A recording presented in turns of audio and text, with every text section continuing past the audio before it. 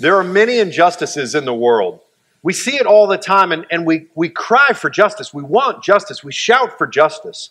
And there's nothing wrong with that. That's a good thing to want justice to have its day. It's a good thing to want justice. In fact, it's a biblical thing. It's a godly thing to want justice. God is just. And in our world, we can see so many injustices. We can see that injustices permeate our lives. And we cry out for something better. We want to see the wrong people taken down. And we want to see the right people lifted up. This is no more obvious than in an election year as we're in right now. We see that depending on what side it is that's shouting for justice, they want the right people in or the wrong people out. And people shout and yell and cry for this justice or injustice, depending on what side they're coming from. We see this in our world, and social media has created a platform in which all people can yell and shout and cry as loud as they want for the particular injustices that they see in the world. And people have reach like we've never had before in human history to cry out for justice. And so this is just something that we've seen in our world. It's a drumbeat that we hear now and continuing, and it's building as people are crying out for justice. And on the more personal side, we see that there are great injustices. Like we saw in the videos, there are great injustices when somebody loses a child. There are great injustices when somebody's wife cheats on them. It's a great injustice when there's a medical accident or a medical emergency that just takes you out. It is, in fact, a great injustice that some kind of medical emergency might leave you without a job or with reduced pay, might impact your family, might get you or someone you love ill. That is a great injustice. It's a great injustice to be overworked and put in harm's way over something that you had nothing to do with. That's the world that we're living in right now. And it is true. And these things are not just that they happen in the world. But I want to tell you a story of another injustice. In fact, where we'll begin in our story happened about 2,000 years ago, shortly after Jesus walked the earth. We have a disciple named Philip, and he encounters an Ethiopian eunuch who is riding in his chariot, and he's reading some Old Testament scripture. In fact, he's reading specifically from the book of Isaiah, which we can find in our Bible and read even still. And in Isaiah, he's reading from chapter 8, verse 32. Philip encounters him and hears that he's reading this passage. And the passage says this: "Like a sheep he was led to the slaughter, and like a lamb before its shearer is silent, so he opens not his mouth. In his humiliation, justice was denied him. Who can describe his generation? For his life is taken away from the earth." Now, the Ethiopian was confused about this passage and who it was referring to. And so Philip sits down with him, and he starts with this passage, and he ends up going through the scriptures explaining that it's talking about Jesus, who had just recently walked the earth and who had just recently died a terrible death on the cross. And he explains that the one who was humiliated, the one who was denied justice, is Jesus and his act on the cross. And he goes on to explain to the Ethiopian what that means, and that, in fact, all of the Old Testament scriptures are pointing forward to Jesus and his life and his death and his burial and his resurrection. And the Ethiopian is, in fact, so moved by this that they stop the carriage and they get out, and he's baptized in some water by the side of the road. It's an incredible story of the Ethiopian, and it points to an even more incredible story of Jesus and the denial of justice. You see, when Jesus went to the cross, and when Jesus was crucified and killed for sins he didn't commit, it was an incredible injustice. And there were many other injustices wrapped up in that event.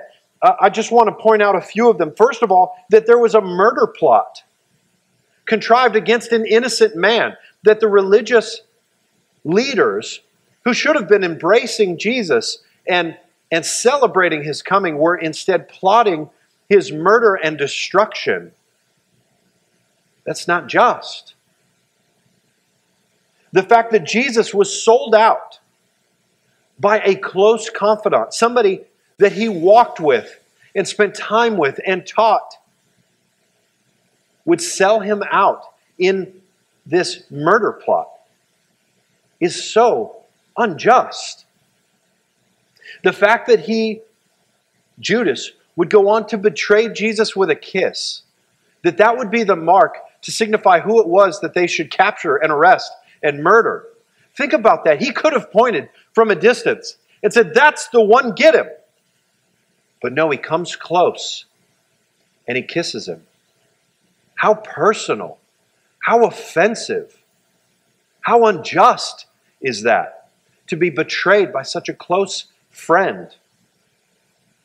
And then we see that Jesus was arrested by an angry mob as if he's a robber or some kind of criminal in the dead of night. He was preaching day after day in the temple, but they didn't go after him then because, of course, that would upset people. But they go after him in the middle of the night like a robber.